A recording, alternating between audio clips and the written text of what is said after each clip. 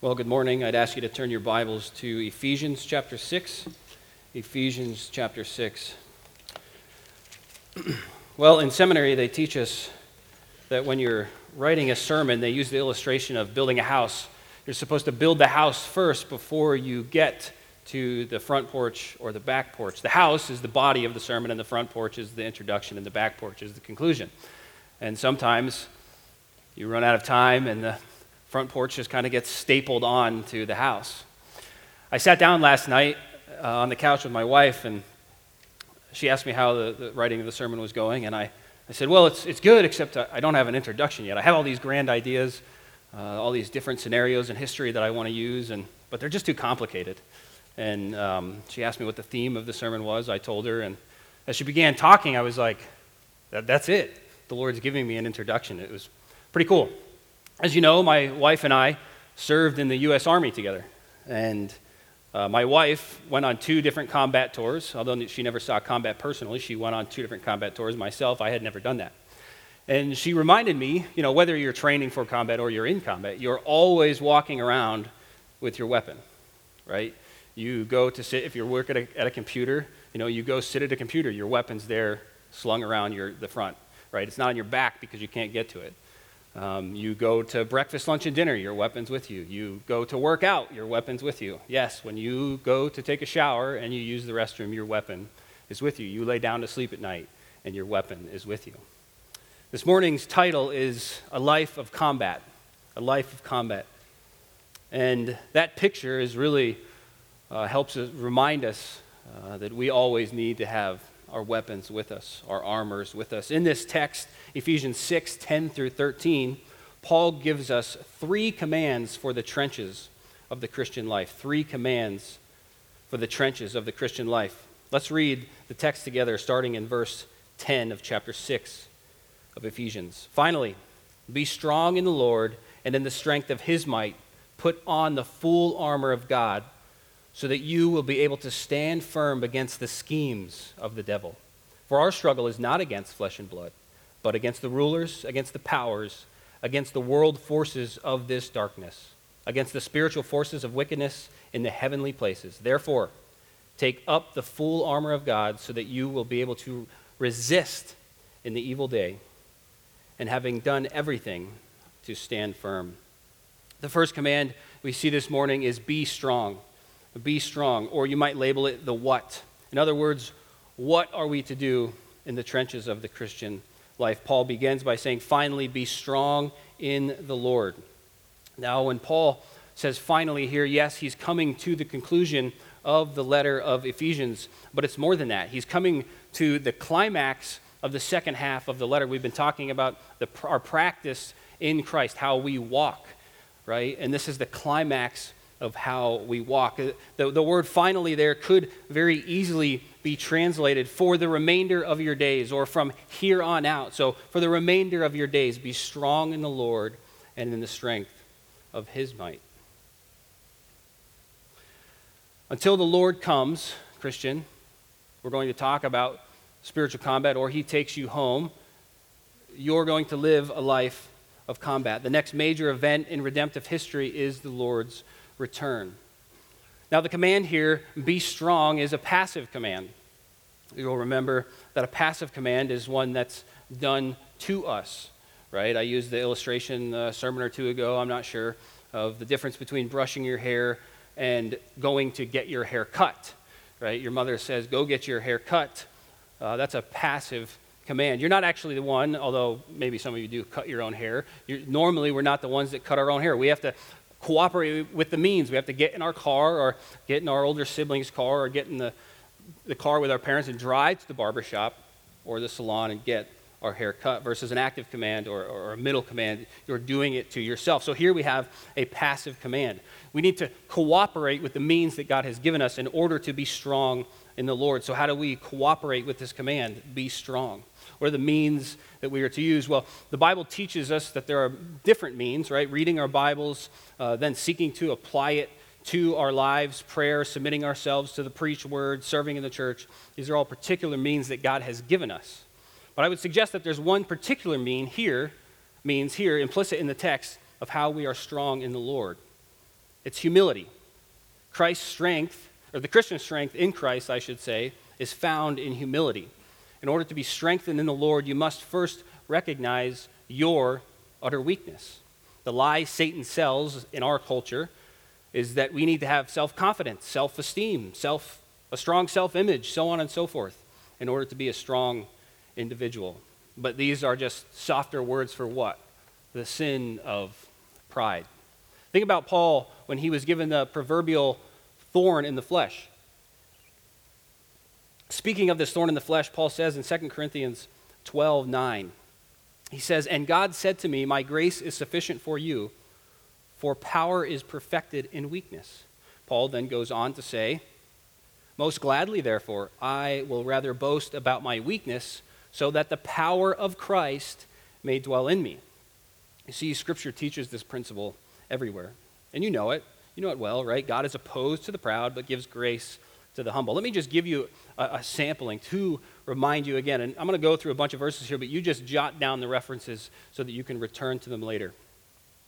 And be thinking about, have you humbled yourself before the Lord? Psalm 138:6, "For Yahweh is exalted, yet he sees the lowly, but the one who exalts himself he knows from afar."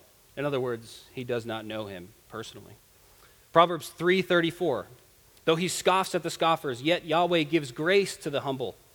Proverbs 29:23, "A man's lofty pride will bring him low, but a lowly spirit will take hold of glory." And then in the New Testament, Matthew 23:12, "And whoever exalts himself shall be humbled, and whoever humbles himself shall be exalted." James says in James 4:6, "But he gives a greater grace." Therefore it says, God is opposed to the proud, but gives grace to the humble. And then 1 Peter 5:5-6, "You young men, be subject to your elders, all of you. Clothe yourselves with humility toward one another, for God is opposed to the proud, but gives grace to the humble. Therefore humble yourselves under the mighty hand of God, that he may exalt you at the proper time." Some of you sitting here today may have never humbled yourself before the Lord. You live a prideful, self-serving, sinful life. And we're going to talk about spiritual combat here in this passage. But to be honest, that text doesn't apply to you because you're not on God's side. You're not in his army. You're still fighting against God. There's no middle ground, right? There's no man's land. There's no riding the fence. You don't get 1 foot in one kingdom and 1 foot in the other kingdom. Some of you are still chained to your sin, captive by Satan, and fighting tooth and nail against humbling yourself before God. And you know it. Some of you are self-deceived, thinking that you know God, thinking that you have submitted to him, but you haven't. Scripture again and again says that today is the day of salvation. To turn from your sin and to trust in the Lord Jesus Christ. Repent of your sins and cry out to him for forgiveness and trust the blood only. Don't wait. You're on the wrong side. You know the end. The war's already been won. You just continue to fight against the winner. Humble yourself before God, and he will show you grace. He will welcome you with open arms. Now, for those of you who have repented of your sin and turned to Christ and are part of God's army, the same humility still needs to be applied throughout the Christian life. Right? Think of a traveling child. Maybe some of you have younger siblings, or yourself still. You go on vacation with your parents, right? Well, I mean, they pay for your plane ticket, they pay for the gas in the car, they pay for all the food that you consume, or your younger brother and sisters consume. Right? They sustain you throughout that traveling, and they sustain you when you're at home as well. The same is true of us. Everything that we have is from the Lord. Yes, we work, and he rewards us, but we need to remember that he is the one who sustains us. Think of Philippians 4:13. "I can do all things through Christ who strengthens me." Although the context is contentment in all situations, the principle remains the same. The source of our strength is Christ. We must actively seek for the strength and might of the Lord, and this cannot be done without humbling ourselves. That's verse 10. Verse 11, Paul gives us the second command. Put on the full armor of God. Put on, or the how. Verse 11, the first half of the verse. In other words, when I say the how, I mean how are we to be strong in the Lord, right? Besides humility, Paul gives us this reason here. This command is in the middle voice, meaning that you are actually the one who is putting the armor on. And yet the overall context of Ephesians is that we're not in this alone, right? I mean, maybe you've seen movies where knights are putting on all that shiny armor, right? They can't ever put it on all by themselves. They need help putting it on. The same is often true in the Christian life. Both the command put on and the you in this verse is in the plural. And then Paul switches in verse 12 to include himself, saying our. This is a corporate struggle as a church. Spiritual combat is not meant to be a one-man show. Although Satan often likes to make us think that it is a one-man show and that we can fight this sin on our own. Remember James 5:16, confess your sins to one another and pray for one another. We cannot fall into the trap or believe Satan's lies that we can fight this sin all on our own. Remember the theme of Ephesians. In him, our position in Christ, not my position in Christ, right? This is a letter to a corporate body. Paul goes on to say, put on the full armor of God. Now, I'm not going to get into the details here about the armor of God because that's exactly what Paul does in the subsequent verses. But think with me, where is Paul writing this letter? Right? Is he in his, I don't know, in his mother-in-law's cabin behind her house, writing in a nice fireplace, the coffee there, or whatever they drank in the first century? I don't know. Where is he? He's in Rome, and he's under house arrest, right? And so although, he's not in a prison cell per se, his friends are able to come and minister to him. He's under house arrest. And today, under house arrest, we have those fancy little bracelets. I'm sure none of you have ever seen them, right? You put a bracelet on your foot or your ankle, and then the police can monitor you on a computer. How far have you gotten from the place you're supposed to be? But they didn't have that, obviously, in the first century. So who was there with Paul? A Roman soldier. So as Paul writes this letter to the Ephesians, right, he wants you to know your position in Christ, right? You've been, elected by the Father before the foundations of the world, right? You were dead in your sin, but Christ has made you alive. God has made you alive, and now he's brought Jew and Gentile together, and you're in one corporate body together. And then the second half of the letter, right, you're practicing Christ. And he's sitting there thinking, but this practice is hard. Paul knows, right? I mean, he's in prison for preaching the gospel, and he knows his own struggle with his own sin. Read Romans 7. And he looks over at the soldier, right? We're using a little bit of sanctified imagination here, right? He sees the Roman soldier, and through the inspiration of the Spirit, he pens these words. So he's sitting there looking at a Roman soldier, more than likely. Now, as I mentioned, my wife and I, we were in the Army, and I remember pretty distinctly the first time I got some armor and I got some different things issued to me in the Army. And one of the things, obviously, is body armor, right? You put it on, you're like, man, this is pretty cool. Like, I got this, people can shoot me and I'm fine, right? Hopefully. But after like the first 30 minutes, I was like, this is not that fun anymore. This thing is heavy, and I don't really like it. And then, you go run around all day, and you're jumping over things and crawling under things, and you're like, well, I mean, who wants to have another 30 pounds just hanging out on them? You want to take it off. But you can't take it off, because the armor of God is spiritual armor, and it's for life. John MacArthur says it's a lifelong companion. William Gurnall, the 17th century writer of the Christian Incomplete Armor, says that the Christian's armor and his garment of flesh come off together. You see, we wear God's armor for the rest of our earthly days. And praise the Lord that it is spiritual armor and that it isn't heavy, because the only thing worse than having to wear armor all day long while you're jumping over things and crawling under things and playing army in the woods or whatever you're doing is then having to go sleep in the woods and continue wearing the same armor. You want to take it off, you get tired. But the Lord's armor is not physical armor, it's spiritual armor. And it's necessary, and we must wear it because we are prone to spiritual attacks day and night. So Paul has given us the first command, the what. What are we to do? We're to be strong in the Lord. And he's given us the second command, the how. How are we to be strong in the Lord? We're to put on the full armor of God. And now before Paul moves to the third command in verse 13, he gives us a couple of specifics. So under those first two major commands, you can put little a or little b or whatever. Little a, the why. Why must we follow these commands? And then b, the nature of spiritual combat. I'll give you the why first. Why must we follow these commands? This comes in verse 11b, where Paul says, be strong in the Lord and put on the full armor of God, so that you will be able, or you will have the power to stand firm against the schemes of the devil. Notice the verb in this clause is to stand firm. We often think of standing as a more passive position, but it's not. In this sense, it's an active position. In my travels with the Army, my wife got to travel to the Middle East. I got to travel to Southeast Asia a lot. And on one of the times we went to Southeast Asia, we were training the Indonesian Army.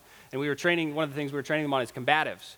And as a display, right, we put two guys in front of a bunch of Indonesian soldiers, and we had one guy stand like this, and then one guy just kind of stand there with his arms in his pockets. There's a language barrier, obviously, so you're looking for illustrations. And we asked them, well, which one would you rather fight? And the obvious answer is the one who's just kind of hanging out and not paying attention with his hands in his pockets, right? That's the kind of standing that Paul is talking about here, not just a passive standing, but an active standing, ready to be hit from any direction. It can be defined as in the inability to be moved or the ability to resist, right? The word carries the idea of being steadfast and immovable. Immovable specifically against Satan's schemes. And what does the word scheme here mean? It means a procedure or a process or a strategy. And it often carries the idea of a military strategy or cunningness, right, where deception is involved. If you have any history buffs here, maybe you know something about World War II history. In Nazi Germany, they used what they called a blitzkrieg, right? It just means lightning war. And the Nazis took the information that they had from World War II and World War I, how the Allies had responded in World War I to their attacks, and they just paid attention to human nature in general. And they sent a bunch of troops up into the northern countries of Holland and the Netherlands and Luxembourg. And when the French and the British came up to defend those countries, what did they do? They slipped up underneath and they cut them off, and they went all the way to the ocean, and within 5 weeks, they controlled all of Western Europe. They were very cunning, and they paid attention to human nature. Satan does the same exact thing, except Satan has thousands of years of experience. And we can fall into two traps here when we talk about Satan. We can blame everything on Satan, and in an unhealthy way where we're not taking responsibility for our sin, but we're blaming Satan for our sin. Or, I think more likely, living in a post-enlightenment society, we can ignore Satan, right? We know he exists. We know what the Bible teaches, but we kind of forget that he's out there trying to get us. I think we're more prone to fall into that second trap. And we need to remember that Satan is a personal being. He was created by God. Yes, he was created good by God and perfect. And then he chose to sin because he wanted to usurp God's position. And like I said, he's been at this for thousands of years. Think of what you enjoy doing, whether it's playing a musical instrument, playing a sport, or some kind of, woodworking, whatever you're into. Imagine if you had 1,000 years to hone that craft. You'd be a pretty good basketball player, no? Hopefully. You'd be pretty good at playing whatever instrument you enjoy playing. The same is true. Satan has had thousands of years to hone his craft, and he's after you. Remember what 1 Peter 5:8 says, be of sober spirit, be on the alert, your adversary, the devil, prowls around like a roaring lion seeking for someone to devour. So why does he do this? Why does he seek someone to devour? Why are his schemes against us? Because he hates God and he hates you. I've been drawing the comparison I did draw the comparison between, there's no middle ground, right? You're either have repented of your sins and believe upon the Lord Jesus Christ and you're in his army, or you're still a slave to your sin and under Satan's control. And listen, the Lord Jesus Christ, he loves his sheep. He loves those who are his. Satan hates you. He hates you. He wants you to think that because you get to do what you want to do and you're the captain of your own soul or whatever lie you're believing, that's good. But it's not. He hates you and he knows that it's going to bring about your swift destruction. Although the schemes of Satan are many, Scripture teaches that the foundation of his scheming and his devious, manipulative ways is always lying.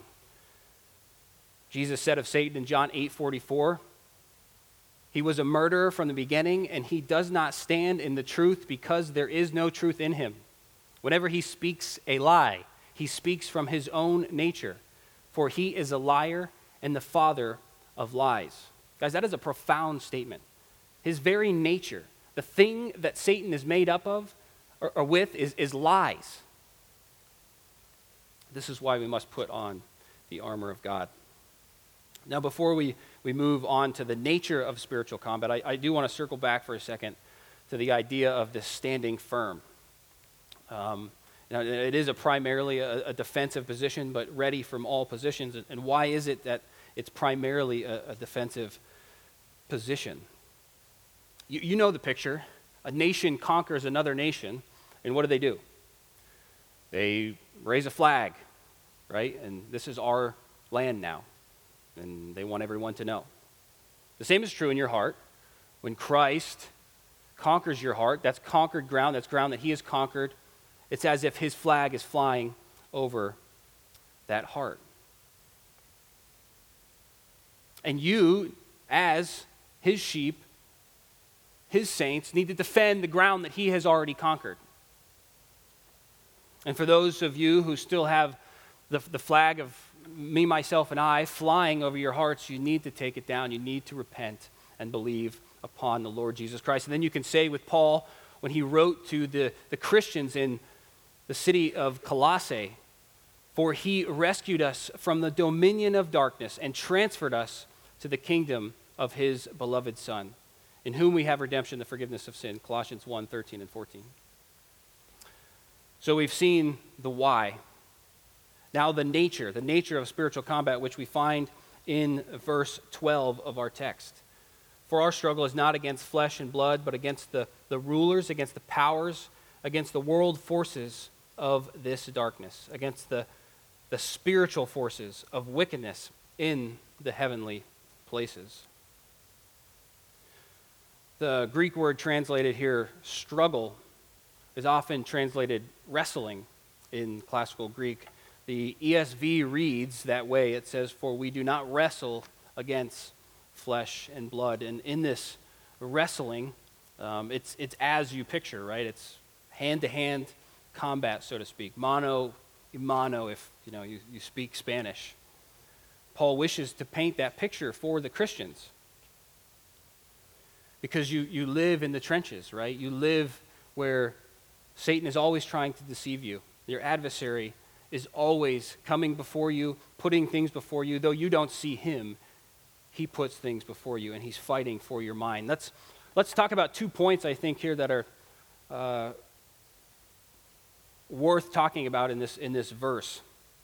And I got these from William Gurnall's, these 2 points, so to speak, the Christian in Complete Armor, his book from the 17th century. First, how not to wrestle. How not to wrestle. We are not to wrestle against God's providence. What is God's providence? You likely know, but I'll read from our Countryside Distinctive so you're reminded. It defines it in relation to God's sovereignty. Sovereignty is what God is by virtue of being God. He rules. Providence is what God does. He carries out his rule by actually administering every detail in his creation. So sovereignty is what God is. He is the supreme ruler. And providence is what God does. That means that nothing is outside of God's control, right? I mean, from the largest earthquake to the smallest leaf falling from a tree. It's all part of God's plan. And you know who's included in this plan? Satan's included in this plan. I mentioned that he is God's creation, right? And he was created good. He was created as the most beautiful angel in heaven and was chief among the angels, but that wasn't enough for him, and he wanted to usurp God's position, and God cast him out of heaven. Nevertheless, everything he does, even now, when he works evil, is part of God's plan. So what this means is that when difficult times come, we can rest assured that it's part of God's plan and his providence. When difficult times come, we are not to wrestle against those difficult times. Though some of them may be extremely difficult, we can't wrestle against them and against God's plan. Think of Job, right? Job was blameless and upright. He was a man that turned away from evil. And then what happened? Satan incited the Lord against him, right? And said, well, yeah, it's because you gave him all these good things. Stretch out your hand against him. And when that happened, what happened? I mean, it's over the course of a 42-chapter book, but Job began to wrestle with God's goodness. He began to wrestle with God's plan in his life instead of wrestling with this sin and wrestling with Satan. And by the end of the book, you have Job repenting, right? Job 40, chapter 40, verse 2, God says, to Job, shall a fault finder contend with the Almighty? He who argues with God, let him answer. So then Job responds in verses 4 and 5, behold, I am of small account. What shall I answer you? I lay my hand on my mouth. I have spoken once, and I will not answer. Twice, but I will proceed no further. Job learned not to wrestle against God's providence. And recognize the difference, right? I mean, as a Christian, you know, if you've been walking with the Lord anytime, you know that you will face difficult situations. And when those difficult situations come, you have two options. Do I call God into question about this difficult situation and wrestle with his plan for my life? Or do I wrestle with the temptation to do that, to call God into question, the temptation to say, you know what, I'm just, I don't deserve this. You need to wrestle with that sin and put that behind you or turn from that instead of wrestling with God's providence. Second, it's important to remember this as we wrestle with sin, that you are a wrestler. Be encouraged that you are a wrestler. What do I mean? You're not a conqueror, right? Christ, as we've said, he's the one that has conquered your heart. He's the one that has rescued you from the domain of darkness. He has conquered sin and death on your behalf, but he has left you as a wrestler. This does not mean that he won't grant you victory over particular sins. He will when you wrestle with them. His grace is with you. But think about it. I mean, you wrestle with one sin, you think you've got that sin pinned down, and then another sin pops its ugly head up over here, or that same sin comes back in a new form. Right? We're constantly wrestling with sin in this life. And maybe you're currently wrestling with a sin. Ask yourself, why am I wrestling with this sin? Do I enjoy it? Do I love it? Or am I actually trying to put it to death? Or maybe there is no sin that you like, oh, I'm not wrestling with this sin right now. And I think that's entirely possible to some extent, right? The Lord does give us rest. Although we're never not sinners, the Lord does give us seasons of rest. But consider maybe you become complacent. And there is sins in your life, but you're not seeking them out to wrestle with them. Right? Pray with David in Psalm 19:14. Let the words of my mouth and the meditation of my heart be acceptable in your sight, O Lord, my rock and my Redeemer. So be encouraged, Christian. In God's providence, you are a wrestler. And as you wrestle with sin, God makes you more like his Son. So we know that we're wrestlers, but Paul goes on to describe the nature of this warfare with a bunch of prepositional phrases, not against flesh and blood, but against the rulers, against the powers, against the world forces of this darkness, against spiritual forces of wickedness in the heavenly places. What does all of this mean? Well, there's a lot to be said here, but recognize that he begins with not against flesh and blood and in the heavenly places. Right? This denotes what we've been saying all along. This is a spiritual struggle, not a physical struggle. And Paul has in mind here not human rulers, but demonic rulers. However, the way that Satan and his demons often manifest themselves is through human people. I'm not saying, and human rulers, I'm not saying that means that, everybody that's against God is demon-possessed or something. But we know this is true from the Old Testament.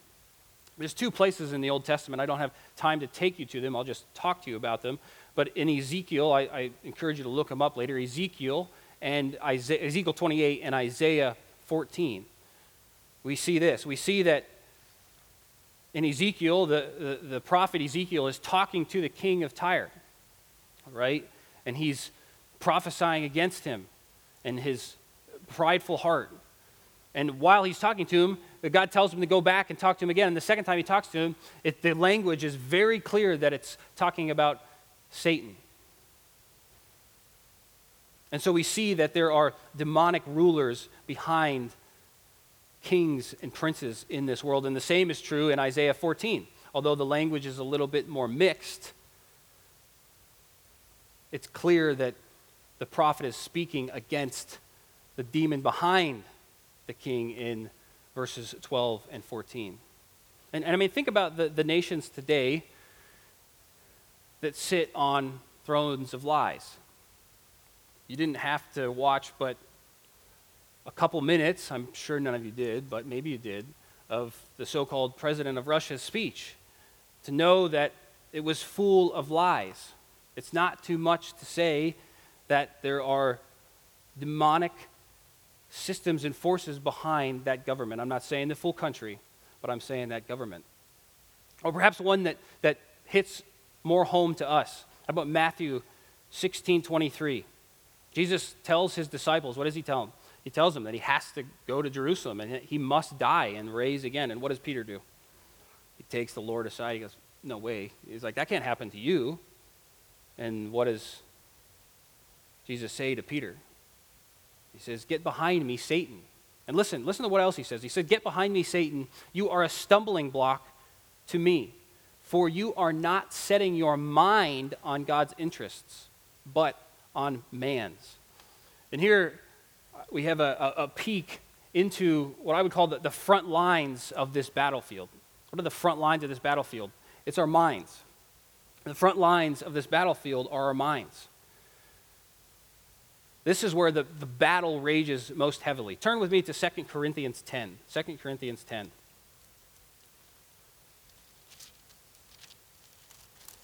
In this chapter, Paul is defending God's truth that he had delivered to the Corinthians from false apostles that had come into the church. They were teaching contrary to the truth, that Paul had taught, and even calling Paul into question. So Paul is defending his apostleship and defending the truth. In verse 3, read with me, chapter 10 of 2 Corinthians. For though we walk in the flesh, we do not war according to the flesh. For the weapons of our warfare are not of the flesh, but divinely powerful for the destruction of fortresses. We are destroying speculations and every lofty thought raised up against the knowledge of God. And we are taking every thought captive to the obedience of Christ. In other words, what Paul is saying here is that Satan and his system of lies, he's the father of lies, right, was manifesting itself in the Corinthian church. How was it manifesting itself? It was manifesting itself through these false apostles. And Paul had to defend the truth. The false apostles were telling the Corinthians, this is what the truth is. And they were calling into question, well, what Paul had delivered to us and what God had said. You need to do the same. From every direction, you're getting lies and different agendas, right? I mean, the social media, news, everything. You need to line it up against what's taught in God's Word. I mean, the things that I'm saying from this pulpit this morning, I hope you're not just taking, oh yes, that's definitely truth, right? You compare it to what the Word of God says. The same is true when you go listen to Pastor Tom. Any true pastor wants you to check what he says against the Word of God. And we have the mind of Christ in this book. We live in a culture that tells us there is no truth, that truth is relative, that, well, that's your truth, but this is my truth. Jesus said in John 17:17, sanctify them in truth. Your word is truth. We can know truth, ladies and gentlemen. It's on the pages of Scripture. Fill your minds with the mind of Christ. The third and final command this morning is found in verse 13. Turn back to Ephesians with me. Verse 13 of chapter 6, Paul says, therefore, take up the full armor of God so that you will be able to resist in the evil day, and having done everything, to stand firm. This is your third major point this morning. The third command, take up the full armor of God, or persevere. Persevere.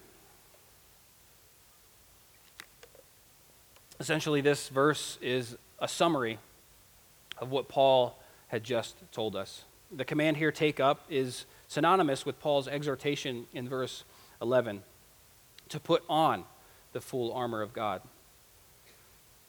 But why does Paul remind the Ephesians so soon? I mean, he just said this. Why is he saying it again? Well, first, one reason is because we're spiritually hard-headed, and we need the same truths hammered into our heads over and over again. Also, Satan and his lies, whatever channel they're coming to you through, are constantly coming to you. Right? He's constantly trying to catechize you and get you to think a certain way about the world, get you to think a certain way about yourself, get you to think a certain way about other people and about God. And if you're not filling your mind with the words of Christ, then you're filling them with potential lies, deadly lies.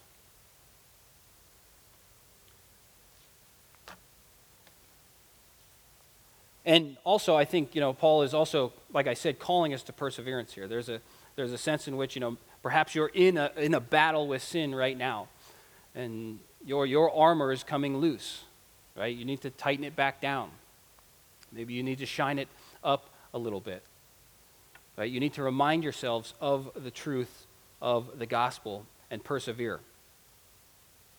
And yes, in perseverance, Christ is the one who holds us fast, right? When you're his child, he's not going to let you go. But at the same time, he has left you as a wrestler until he returns. And you need to wrestle against that sin.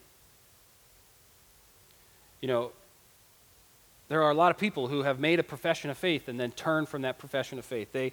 They fight sin for a little bit, and then it gets hard and it gets tiring, and the old life was easier and it was more fun, and they take their eyes off of Christ and put it back on themselves, and they turn from Christ. I mean, we know that those people are never really saved, but it's important to remember to persevere. And perseverance, it's a curious doctrine because it involves things that seem contradictory to us, right? It's both resting in Christ, but also running or fighting, right? And those two things, resting and running, I don't know. Some people like running for miles and miles and miles, but that's not resting to me, right? So how is it that we're resting and running? How is it that we're resting and fighting at the same time?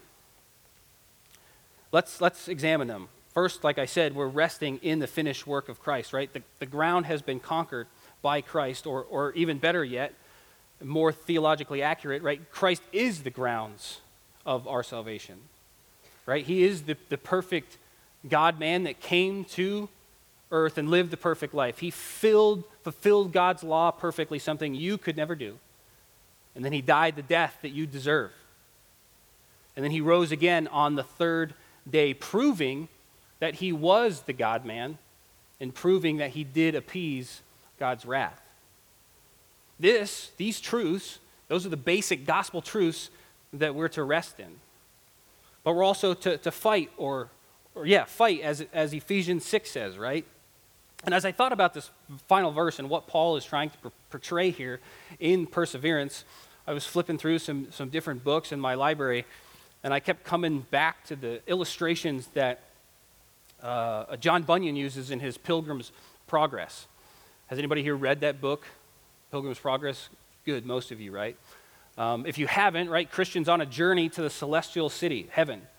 And as he's journeying there, he comes across all different things that illustrate truths in the Christian life. And early on in his journey, he meets a man named Interpreter. An interpreter takes him into a room. He takes him into a house, actually, and takes him to different rooms. And in those different rooms, there are pictures or illustrations of different things in the Christian life that we face. And he takes him into one room, and there's this big fireplace burning, right? And there's a man throwing water on this fire, but it just keeps burning. And Christian's like, okay, like what does this mean, right? And the interpreter takes him back around the backside of the fire, and there's a man sitting behind the fire with a vessel of oil feeding the fire. And this is a picture of Christ, the interpreter says. The fires that the grace of God begin in your heart, Christ will never let go out, even though Satan is continually trying to throw water on it and continuing to try to put it out. This is the resting side of assurance. We rest that Christ will never let that fire go out. And then, interpreter immediately takes Christian to another room. And in this room, as they come into the room, there's this scene of a giant palace. And as they get closer and closer to the palace, they see a bunch of guards guarding the palace. And a man is fighting his way through all of these guards. He's covered in armor, he has his sword out, and he's fighting against all these guards. And he gets wounded a bunch of times, but he keeps on fighting. And eventually, he's allowed entrance into the city. And that's a picture of the fighting side of perseverance, right? You're going to be wounded. Christ is there's going to be times within God's providence that you're allowed to be wounded by sin, right? That's never God's will for your life, but we live in a fallen world. And as we're wounded, we continue to fight, right? Because one day we're going to be granted access to the celestial city. It's a battle. It's a battle that first Christ had won on the cross, and he conquered the ground of your heart, and then you continue to fight as you submit to his lordship. So we've seen this morning a couple different commands. We've first seen that we must humble ourselves and be strengthened in the Lord. Second, we've seen that we need to put on the full armor of God and stand firm, right? That's the what and the how. And then finally, the third major command is that we must persevere. We must continue to fight and maintain the ground that Christ has already conquered. So I want to give you a couple of applications this morning. The first, I want you to remember that the mind is the front lines of the spiritual battle. The mind is the front lines of the spiritual battle. If you aren't actively filling your minds with Scripture, it's being filled with something else. Right? I mean, sometimes we think of spiritual warfare, and it's like, I don't know, we picture demons and angels clashing in the heavens, and I don't know, maybe that happens, but I mean, we don't see any of that. The spiritual warfare manifests itself in a battle for our minds and how you think. Are you thinking according to God's word, or are you thinking according to your own way and according to what the world tells you? Second, enlist your fellow Christians in this battle. Enlist your fellow Christians in this battle. This is not a battle to be fought on your own. Yes, wrestling is a spiritual sport, but Christians are not wrestling for sport. We're wrestling for holiness. And life and death is at stake, and we should not wrestle alone. Third, Christ has already won the victory. I've said this multiple times this morning. Christ has already won the victory. This does not mean that we take God's armor off. We lay down his sword. Oh, Christ has won. No big deal. I'm just going to chill out. No, what this is it's sound motivation for us to keep fighting. The war has been won. The war is over. I don't particularly like the phrase spiritual warfare, because the war has been won. Yes, it's warfare in this sense, but we're fighting battles and we're in combat. The war has been won. Christ has won it for us. And fourth, if you're a reader, I would encourage you to pick up William Gurnall's 17th century work, The Christian in Complete Armor. There's an abridged version by Banner of Truth. It's a 3-volume set. It's a formidable work, but it's small paperbacks, it's easy reading, and it has been medicine to my soul on more than one occasion. Charles Spurgeon said of this work, he said, "It is a peerless and priceless work. Every line is full of wisdom, every sentence suggestive. The whole book has been preached over scores of times, and it is, in my judgment, the best thought breeder in all of my library."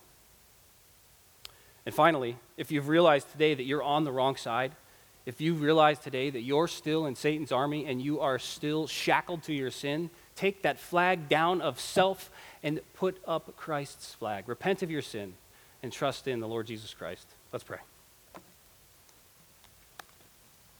Father, we thank you for your word. We thank you for its clarity. We thank you that you are such a good God. You are so honest in all of your ways, perfectly truthful. You've left us here knowing that the war has been won, but that the battle still rages. Lord, as we continue to fight against our sin and the schemes of Satan, we ask for your grace. We ask that we would use your armor. We thank you for your grace. We thank you for the Lord Jesus Christ and all that he has done on our behalf. We pray in his most precious and holy name. Amen.